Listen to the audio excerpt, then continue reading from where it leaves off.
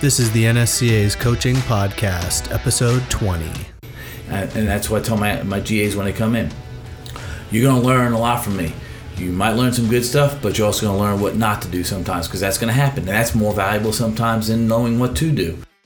This is the NSCA's Coaching Podcast, where we talk to strength and conditioning coaches about what you really need to know, but probably didn't learn in school. There's strength and conditioning, and then there's everything else. Welcome to the NSCA's Coaching Podcast. I'm your host, NSCA Head Strength and Conditioning Coach Scott Caulfield. With me today, my guest, Michael Doscher, Director of Strength and Conditioning at Valdosta State University. Coach, thanks for joining me today. Thank you for having me. I appreciate it. It's an honor. It's great to be here. We are down in sunny Orlando, Florida at the CSCCA annual conference. Looks like a great turnout you guys have here. It's a great turnout, and everybody's just trying to get better, help each other get better, and working on joining and improving our profession as a whole.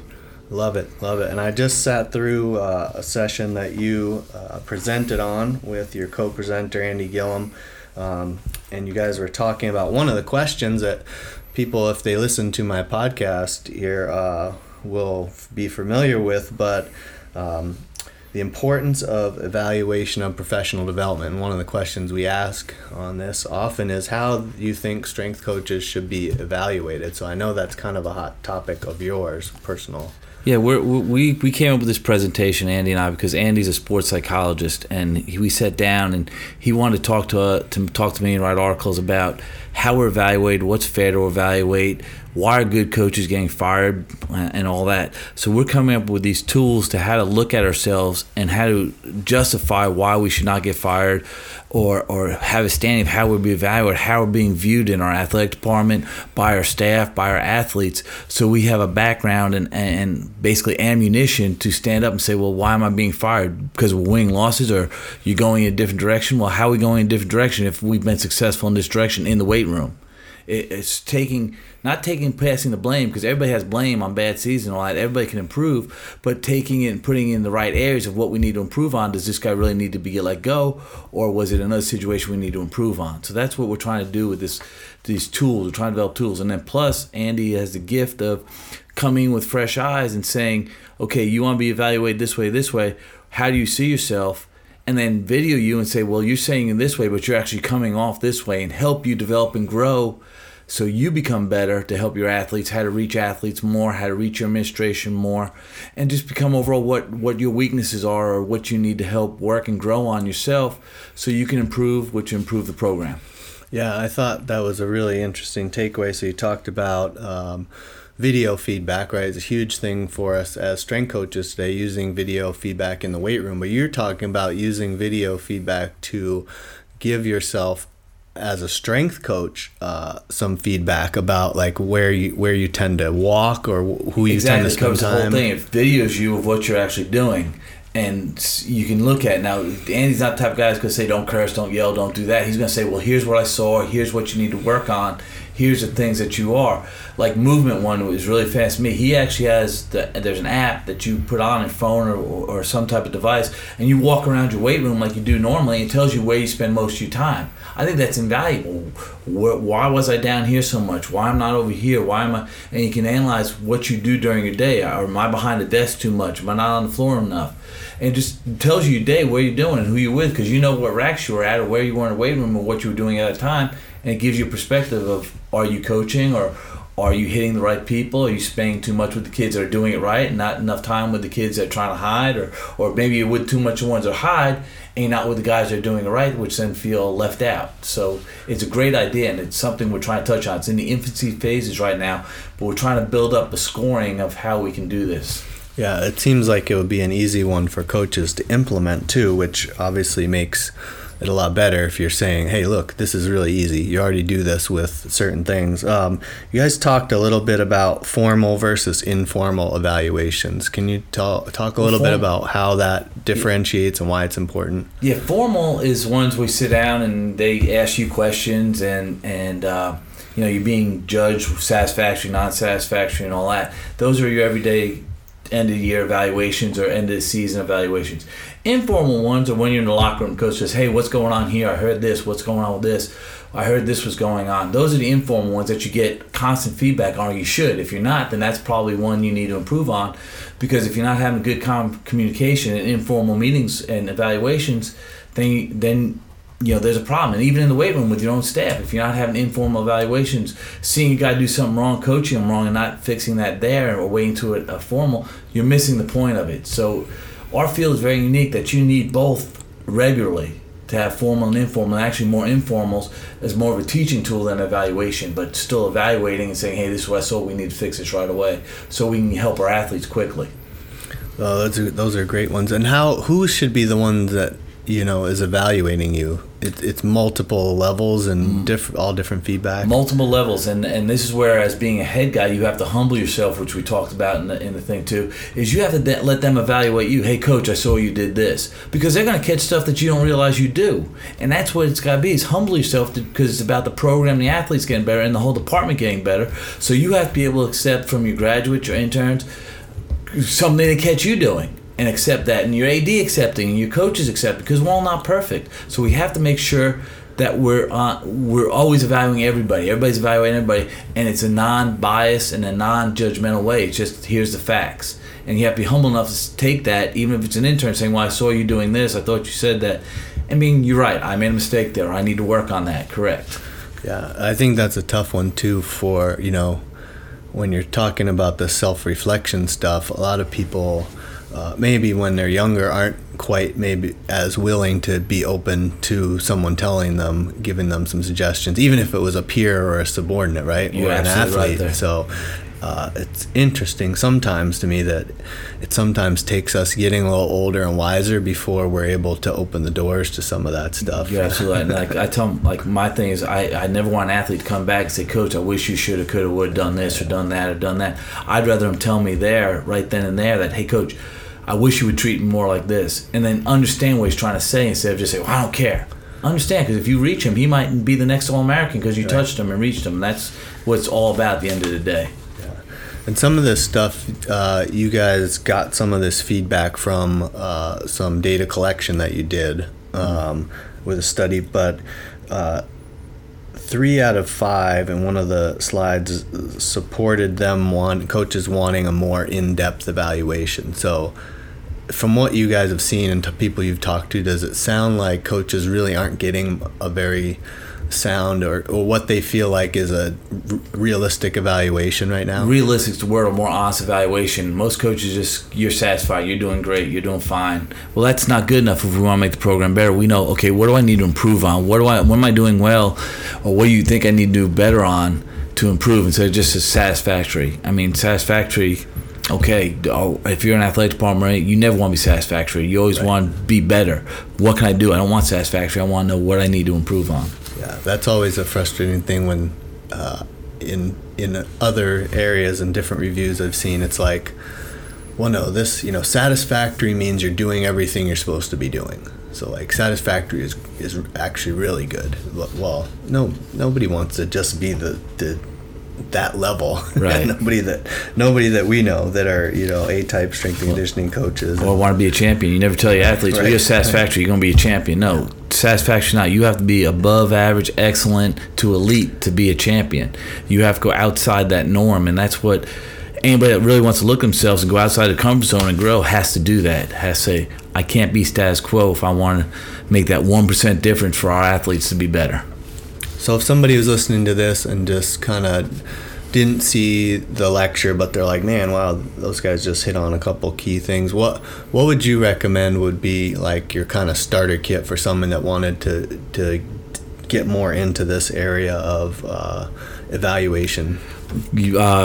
If you go to the CSCCA website, they'll have it on the website. You can download it, I'm assuming, because it's all in the presentations. Yeah, and you can look at there, and then you can email Dr. Gilliam or myself, and we can send you in a direction to look at more, ask questions. Because actually, that is Dr. Gilliam's field. He'll come in and help you and look at you by video, by Skype, or whatever, and you can do it at home and go that way.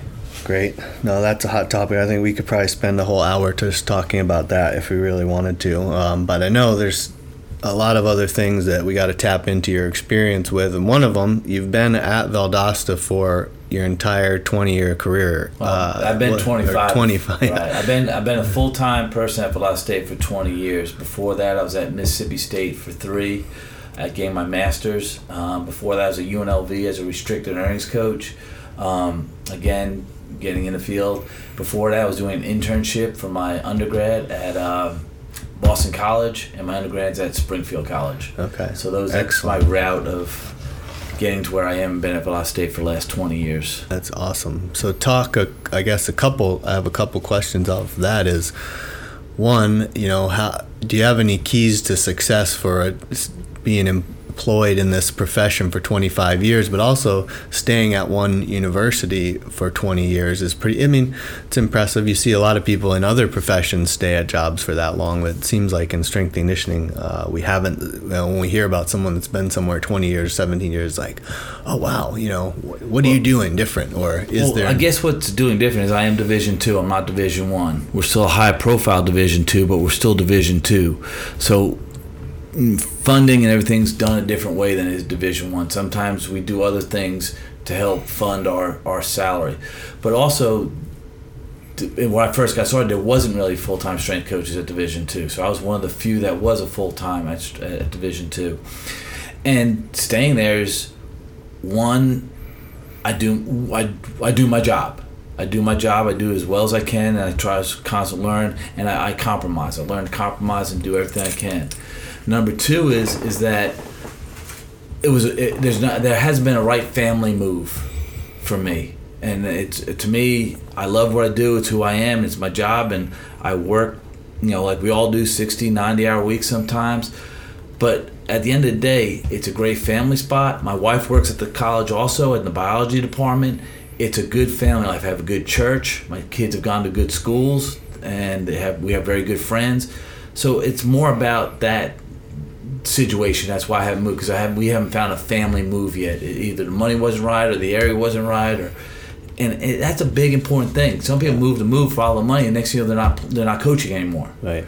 Here, I'm doing what I love. I have athletes that trust me and work real hard for me. I have coaches that don't leave me alone, but let me do my job. We have discussions, we talk about what we need to do and get on the same page, but they let me do my job. Yeah. So I have a very good life here. And I'm improving. I've taken from just me to having now 3 GAs, so everything's moved in the right direction. So that's why I've been there for 20 years. Yeah, that's great to hear, though, too. And so working with different sport coaches over the course of your career, how do you develop relationships with sport coaches and educate them about what we do and why we do it and why it's so important, and how do you build that trust with them? Time and honesty, and some good heated discussions, and standing your ground, fighting the battles you should fight, and compromising where you need to compromise. And basically, if it ain't gonna hurt the athlete, he wants something one way, it doesn't really matter. Don't fight that battle, and because the man's been successful. They don't hire unsuccessful coaches. Right. People don't get hired being losers. Right. They hire winners. So obviously, what he does is successful. How can you make him more successful? Is what you're going to show him. Yeah. Coach, you've done this, and this, but there's a better way to do that. And showing him the better ways and saying, Coach, I really like what you do here. And because obviously he's won with some stuff, so make the stuff that he's won with still there, and the other stuff, Coach, we can improve this. And once you improve, he's like, oh, crap, we've just won 2 or 3 more games now on top of that. And, of course, that's a win-lose, but that could be that 1% that makes a change that make him even more successful or make the whole program more successful, because it's not about him. At the end of the day, it's about the kids being more successful and buying into the program. And if you can do that, they see the improvements, see you're changing and making them better, that's what's going to make them better. Because at the end of the day, the player is the one playing, not us. Right. No, that's a great point. And showing the coaches maybe some little things that you kind of lead them into maybe thinking that they had a decision in making too, right? That's the thing too, is making it always think it's their idea. And it doesn't matter. And that's one thing I've learned and been in for 20 years is I'm at the point where I don't want the recognition, because the kids should get the recognition. It's not about that. It's about the kids and getting them better. I don't care if the head coach gets, hey, you did a great job with that. That was a great idea. And it was really yours. Who cares? Right. If the kids got better, it created success. That's the most important thing. Yeah. And throughout your career, you've mentored a lot of people. You've been mentored by other coaches. Who are some of the, whether it be sport coaches or strength coaches, who have had the most influence on you as a growing coach? Well, Coach Austin, by far, he's the one that got me. Took me at Vegas after Boston College, and he's the reason why I'm in the field. He's an unbelievable man. He's my mentor and true. Al Vermeil, I've talked to him several times. He's an unbelievable guy. Matter of fact, he's forgotten more than I'll ever know. So is Dan. Dan Dalrymple. People I've been in the field a long time. I started in '88. Going to the NSCA conferences and all that, and in Philadelphia was the first one I went, and Boyd was there. I sat next to Boyd. I sat next to Dr. Stone, and I sat next to Bill Kramer, Dr. Kramer. I didn't even know these people. I'm sitting next to them at a bar at that time and just talking with them. I didn't even know who I was talking to at the time. And the next thing I know, I see their names, and I got to share. And that's the thing is everybody I meet, I try to learn something from. My GAs, because my dad taught me something when I was young. Hire people smarter than you and stronger in your weaknesses. So I try to learn from everybody. Everybody can offer me something, and I try to learn from everybody. But, Coach Austin's my mentor, Al Vermeil, that whole group. Ron McCaffrey's another great one that I talk to a lot. So just everybody. Yeah. No, and Joe Ken says that a lot, that he hires people that round him out better, because you don't want an entire staff of you coaching your athletes, because then you're just going to have replicas of you around. And Coach Mack talked about it too. Right. And the thing with that is when they leave you, they have to be their own person, because they're going to be at a different facility with different weight rooms, different sizes, different athletes, different coaches. And if they're just you, they don't know how to change. They need to have their own philosophy so they can stand the ground and adapt to what they are into. And that's the biggest thing there. Yeah, and so, going out, all right, building them up. What are some of the kind of key things that you're looking for, or that you feel that, young strength and conditioning coaches should really be focusing on learning as they're coming up today?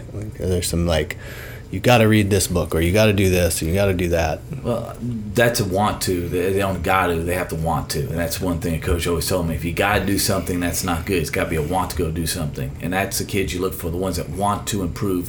They want to go out and visit people. They want to do stuff that's they're not knowledgeable at. And that's one thing young kids sometimes these days they got to be told or pushed. I want a guy that I have to pull back. I'd rather pull a guy back than have to kick his butt to push him forward. And that's what I look for people that want to go do it. And that's, hey, slow down, pull them back. That's a little too advanced right now. But they want to. They want to, not wanting to kick. Hey, why don't you go do this? Why don't you do that? No. Hey, come back a little bit and stuff like that. So it's the go-getters that are really going to be successful in this field. But with the humility and the honesty with themselves that I need to learn this. Not that I already know it, I'm going to just go say I did it. No, the humility to learn. And even if you don't agree with it, learn something from that.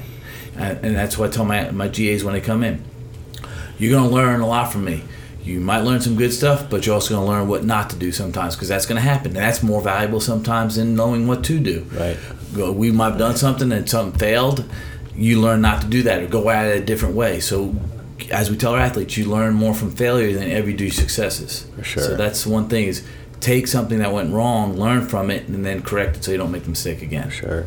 Can you think of anything off the top of your head that you've, in an example like that you learned from, that you were, really kind of like, oh man, we can't do it that way again? Coming into the first Valdosta State, coming into the first job is not knowing my coach and think I knew it all and trying to tell him what we were going to do. Yep. And that's the biggest mistake ever, right there. Just, I got this, I know what I'm doing. Telling the athletes, you just do what I tell you, and not learning them first before trying to coach them. Right. And, I tell my athletes now, I said, look, I'm here to help you. I'm a tool for you to use. Anything we do here is not punishment. It's to help you get better. So if you have a question, ask, instead of it's my way or the highway. I've learned more to be, it's still my way or the highway, but it's done in a manner that this is here to get you better. It's not punishment. And sometimes you come off when you're young, it's punishment. I'm doing my way and don't. Yeah. An educated athlete will work harder for you than an athlete that has to feel like he has to do it. Yeah. You have to give him the want to do it, and that's educating him. And that's one thing I've learned. And my biggest mistake was coming in thinking I knew everything, you guys know nothing. And right.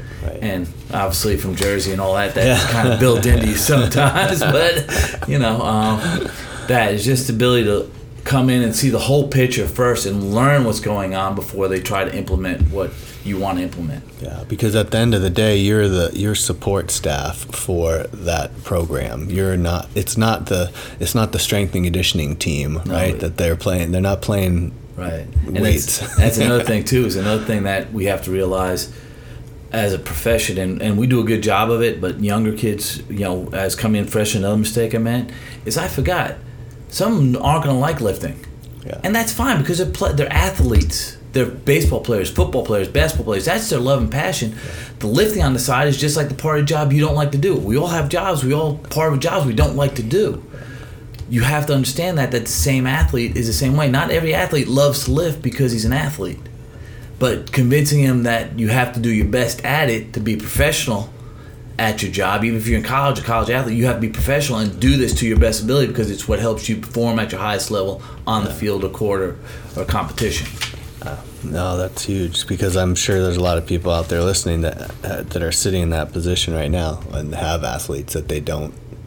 Is that kind of the key that you would say, like just telling them, that you're a professional and that this is your sport and this is going to make you better? That's how you get right, and it's just part of your job. So some athletes like, man, I gotta go lift. Okay, you don't like lifting. I understand that, but this is part of your job. Your body is your business, so this is how we're taking care of your body, so you can be ready to play the game you love. Just work as hard as you can, and that's what a true champion does anyway. Is they work hard at things they don't like to do because that makes things the game so much easier.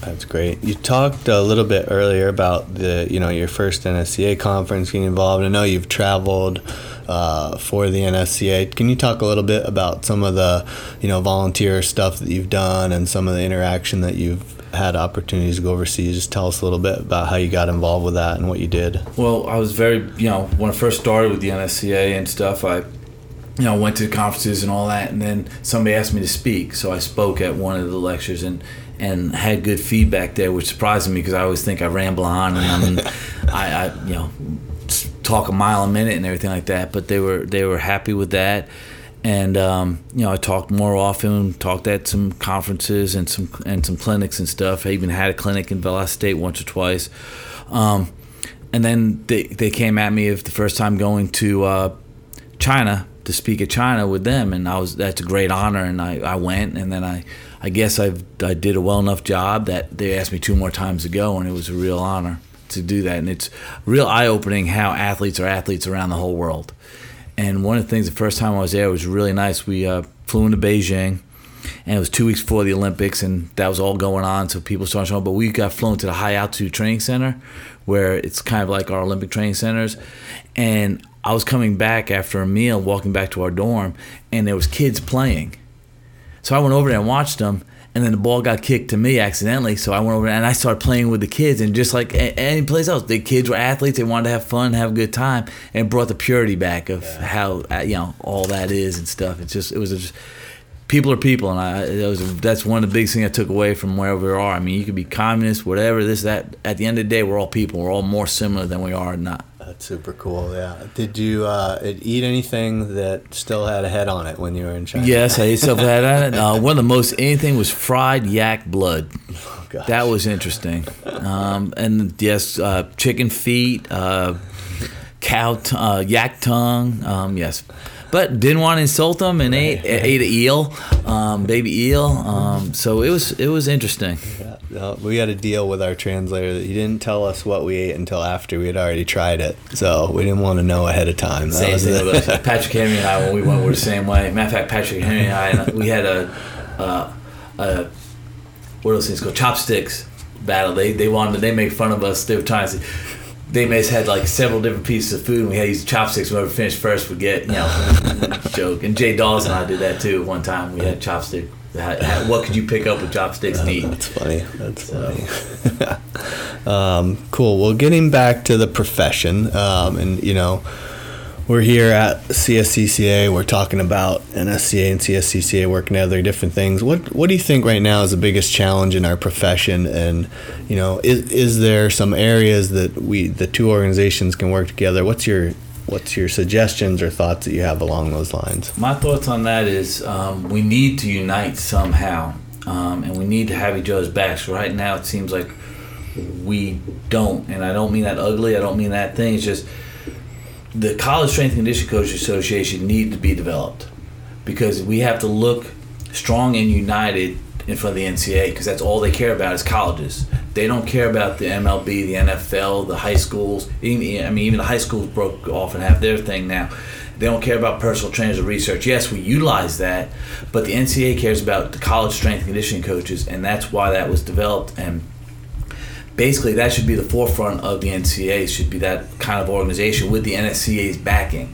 It should always be together, because we're all dealing towards training athletes, but it's a niche that has to be done because the NCAA only recognizes college stuff. They don't care about the others, and with the NSCA having so many different fingers, that kind of weakens their standpoint with the NCAA. Having the College Strength and Conditioning Coach Association that just has college strength coaches, we're going to address those issues that we have with the NCAA, not what the MLB issues are, not what the personal trainers issues are, or the researchers issues are. We have our own special laws and bylaws that the NSCAA doesn't understand, and that's one thing that's why the College Strength and Conditioning Coach Association needs to be the leader in that and stand out for the NCAA. And we need the backing of the NSCAA saying, yes, we understand that, we support that. And that's my thing. It's got to be much compromises and understand why it was developed. Yeah. No, we had a good discussion about that earlier, and I know that we NSCA and CSCCA have, a meeting coming up with the NCAA probably in the next month or two, and to be able to come together and figure out what we're going to be able to work together on to provide a united front to them, because like you said, that is what they're looking for. Because and this is the point I'm trying to make, is the athletic trainers, the NATA, they're part of the NSCA, they get credit unions, but you never see them have the problem because they're united as an athletic training group for the NCAA, and they're on the safeguard committees and all that. But because of our division, the NCAA doesn't recognize strength coaches, which we're getting the fingers pointed at us. It's not pointing back the other way, and those are the things we need to get fixed, because we need to have a strong front saying we're the college strength coaches, we're the ones handling this problem, that we're backed by the NSCA, but we are the forefront of this, and we need to be sitting on that safeguards committee. Yeah. No. And it needs to be one, and I don't mean that, it just needs to be one, not two, because one's stronger than having two people sitting on there. Yeah, and that's I think why that whole united front it's going to have to be together. But so you talking about NCAA, you've been basically 25 years in NCAA. How come you haven't made the jump to the pros or to tactical, or why stay in NCAA for your entire career? Because it's, as I said, family. It's not been family, but I've been interested, and if the right move came. My son now, who's 17, has got one more year his senior year. My daughter's 15, just finishing up her freshman year. It just wasn't time to move. But now as they get older, if other opportunities do present themselves, I would love to see what the professional leagues are like. I would love, some people say high school is awesome. Some people say the private sector is tough as heck. I was brought up where you have to know how to pay your bills at the end of the month. Yeah. So entrepreneurism is not in my blood, to be honest, because I'm a bill payer, and that tells me one reason why I'm not in entrepreneurism.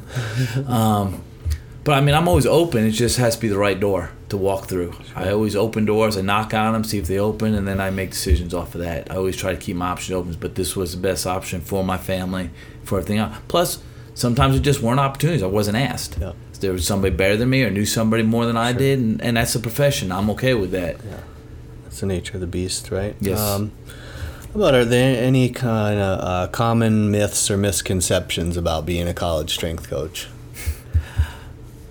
There's a myth about everything. All we do is yell and argue and fight and punish, and that's the biggest myth, that or bounce around, jump around all day, that we're meatheads. That's the biggest misconception, because there's a lot of people in there that talk way above my head, and I'm just like, wow, you have to be intelligent to do what we do, because you're dealing with so many different facets of personality, of program design, of meeting needs of certain. So it's a great balancing act. You are a jack of all trades and a master of none at sometimes, because you have to know a little bit about everything, because you're with these kids and with these coaches more than you're with your family. Yeah.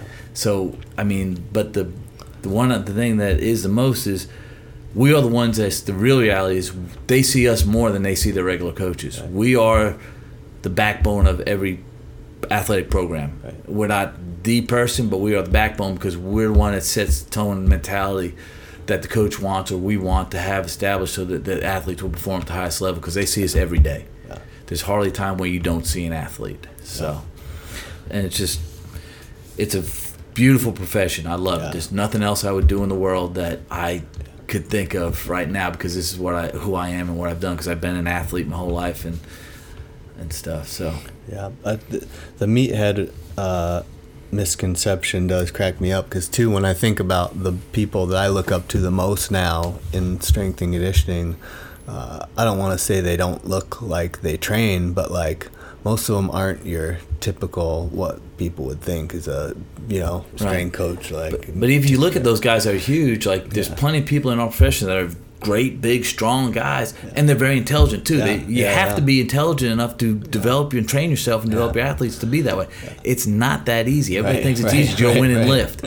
No, it's not. There's a science behind it, and that's why there's a science and an art. So you have to embrace that. You have to be able to embrace that idea of it's not all just lifting. It's a lot of other goes into it, and it's a lot of thought behind what we do. You just can't throw something on the wall and make somebody bigger or stronger or better at their sport. Yeah. I have a couple of questions kind of about career-wise, professional development, but what advice do you have for coaches out there that are listening that have to manage staffs? You talked about evaluations, but what other maybe, kind of key takeaways would you have for people who have to manage their staffs? So, as the first thing I say is hire people smarter than you and stronger than your weaknesses. That's one thing when you're managing a staff. Don't micromanage. Worst thing you can ever do is hire somebody and micromanage them. Let them make mistakes. Teach them they made a mistake. Let them grow. Get your advice from them and show them why, okay, that's a great idea, but this will be better. Or let them, like I do my GAs, they have to develop the program, then come to me and justify why they're doing it. I'm going to be a sport coach, and they're going to have to justify why we need to do this program. Cool. So that just let them grow. Let them make mistakes. Let them learn. But don't belittle them. Don't micromanage them and make them feel like nothing. They have abilities. Let them use them. That's why you hired them. And for interns, that's another thing. My interns actually do jobs. They don't just clean. They have assignments. They have stuff to grow on. Because my dad taught me another good trait. You want to hire somebody for their next position. So that's your job as being the head strength coach. If you have a GA, you want to train him how to be an assistant. He already should have known how to be a GA from being an intern. You want to hire them for their next position. So if he's an assistant, you want to teach him how to be the head. So start teaching him how to do administration stuff, how to handle this. Bring him into a meeting why am I going to this meeting? Because you're going to learn. Sit back and watch and learn. Give them every opportunity to grow to the next position. So when they have a job, the guy goes, well, you were a GA, but I already did that. I've already done that. This is a situation I'm in. And he's more valued then. He's better suited to get hired. And that's what I try to prepare them for their next position. Don't just treat them at the position they are. That's awesome. That's great stuff. You're going to have a lot more people applying for your GA and internship after they hear this podcast. I could use as many interns that want to come, and GAs, we'll have another one here in a year. I already hired one, so I have another one coming up in about a half-year GA position open. Perfect. What do you think the number one reason that people fail to succeed in this profession is? Ego. Not be able to humble themselves or ego. They think they know it all. They try to force things instead of finding the common ground and developing from there and improving. We have to humble ourselves. I mean, the greatest quote that most leaders say is you have to follow to lead, you have to lead to follow. You have to do both. So it's just being able to work with athletes, understand that it's a personal business. You are a help. You are not their one and only. It's not the highway. You have to educate them enough that they want to work hard enough for themselves and their team. So that's so great. Yeah, and it's like you mentioned servant leadership, before too, but it's like, you can still have a huge impact and be a leader, but you're really there to serve the people that you work with. Exactly. Cool. Well, I have some kind of my fun/different questions that we always kind of ask in this, just to change it up a little. But how about 3 people, living, dead, or fictional, that you'd like to have dinner or a conversation with? That I've been looking at that and trying to think. Well, one would be my great-grandfather. I was real young when I met him, and there's a lot of pictures of us hanging around and doing stuff. And I remember great memories of him, but they're not clear. And I'd like to go know him now as he was then. So that's one person because I see pictures of how happy we were, but the memory of what we did is not there because I was so young. And I would just like to get to know him because he seemed like he molded me when I was young a little bit. Another person, it might sound funny, but great people have habits that you want to develop, and good, better, and different. But like a checkers person, greatest person checkers because the way their mind thinks. Sure. There's books out there how life is a chess match, and what moves you make to do what. Right. Those are the type of people, I can't pick out names, but those are the type of people I would like to sit down and pick their mind and say, where'd you get this from? And the standard one, because of my religion, is sit down with Jesus and say, have a glass of wine with him and say, help me. So, but those, I guess, are the 3. Yeah. No, Lance Walker said the world's largest mouth bass because he's been trying to catch him for a while, and he'd like to know some of his tricks. That's funny. That's a good one. I like to ask this one because I love hearing about what kind of some pet peeves of strength coaches are. But if you had a magic wand and you could eliminate any coaching practice, what would you choose? What would I choose? That would be ego. Trying to say it's my way or the highway, boom, boom, boom, and I know it all, and ego would be the one. The ability to coach without the ego, but still have the respect of the athlete, knowing that it's for him. You're not making him do it. He's educated enough to do it. So the ego of not saying, you have to do this. Now, with that being said, there are times when it happens, but 90% of the time, you don't have to be that way. Right. That's awesome. And then how about and I know you've done this multiple times, so this is kind of a home run for you, but you're tasked with starting a new strength and conditioning program. You've got a limited budget. You can only pick 3 items. What do you got to start with? Only 3 items: a bar, weights, and a rack. There you go. That's all you need. Keep it simple. KISS method. Keep it simple, and you fill in the last one.